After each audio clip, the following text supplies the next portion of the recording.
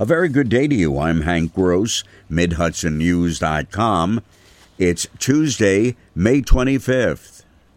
The Physical Services Committee of the Orange County Legislature yesterday granted approval for the county to sell 3 Grand Street buildings in Newburgh to FSH LLC, a Sullivan County-based hospitality group. Deputy County Executive Harry Poore told the committee he was able to negotiate the purchase price up from the original $1.25 million to $1.3 million.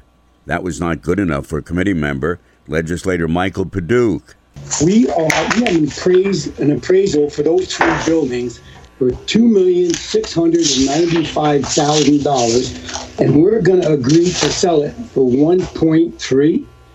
That's 1.395 in appraised value that we're just going to let go because we think it's going to get better. Paduch was the only no vote in the committee to authorize the county executive to sell the buildings. The company wants to develop a hotel hospitality row with restaurants and other amenities with $20 million in private investment. Allegiant Air starts operating flights between New York Stewart International Airport and Savannah, Georgia, effective tomorrow. Flights were to begin in 2020, but were delayed because of the pandemic. Service will be nonstop to Savannah Hilton Head International Airport.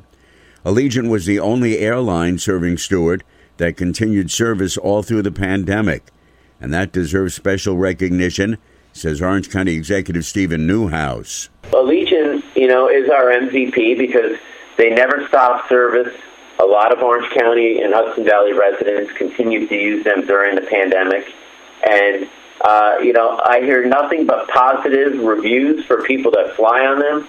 On June 13th, Allegiant will be adding another Florida city to its Stewart routes with flights to Destin Fort Walton Beach Airport. They already fly to Orlando Sanford, Tampa St. Pete, and Punta Gorda Fort Myers. Allegiant also flies from Stewart to Myrtle Beach.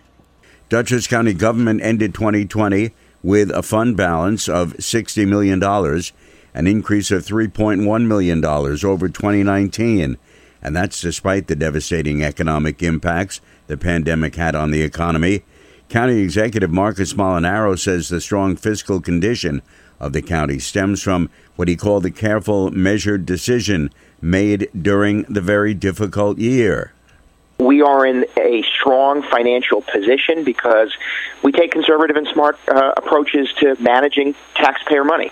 And that is setting us up well for success as we try to rebuild this economy and rebound from the largest and most significant impact financially, socially, from a public health perspective in modern history. In 2020, because of the pandemic, general fund balance revenues decreased by $16.8 million from 2019.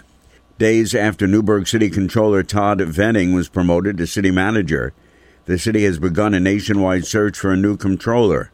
The appointing authority is the city manager, but Mayor Torrance Harvey says, as in the past, the city council stands ready to offer input in the selection process. Stay updated with local news all day online at MidHudsonNews.com. I'm Hank Gross.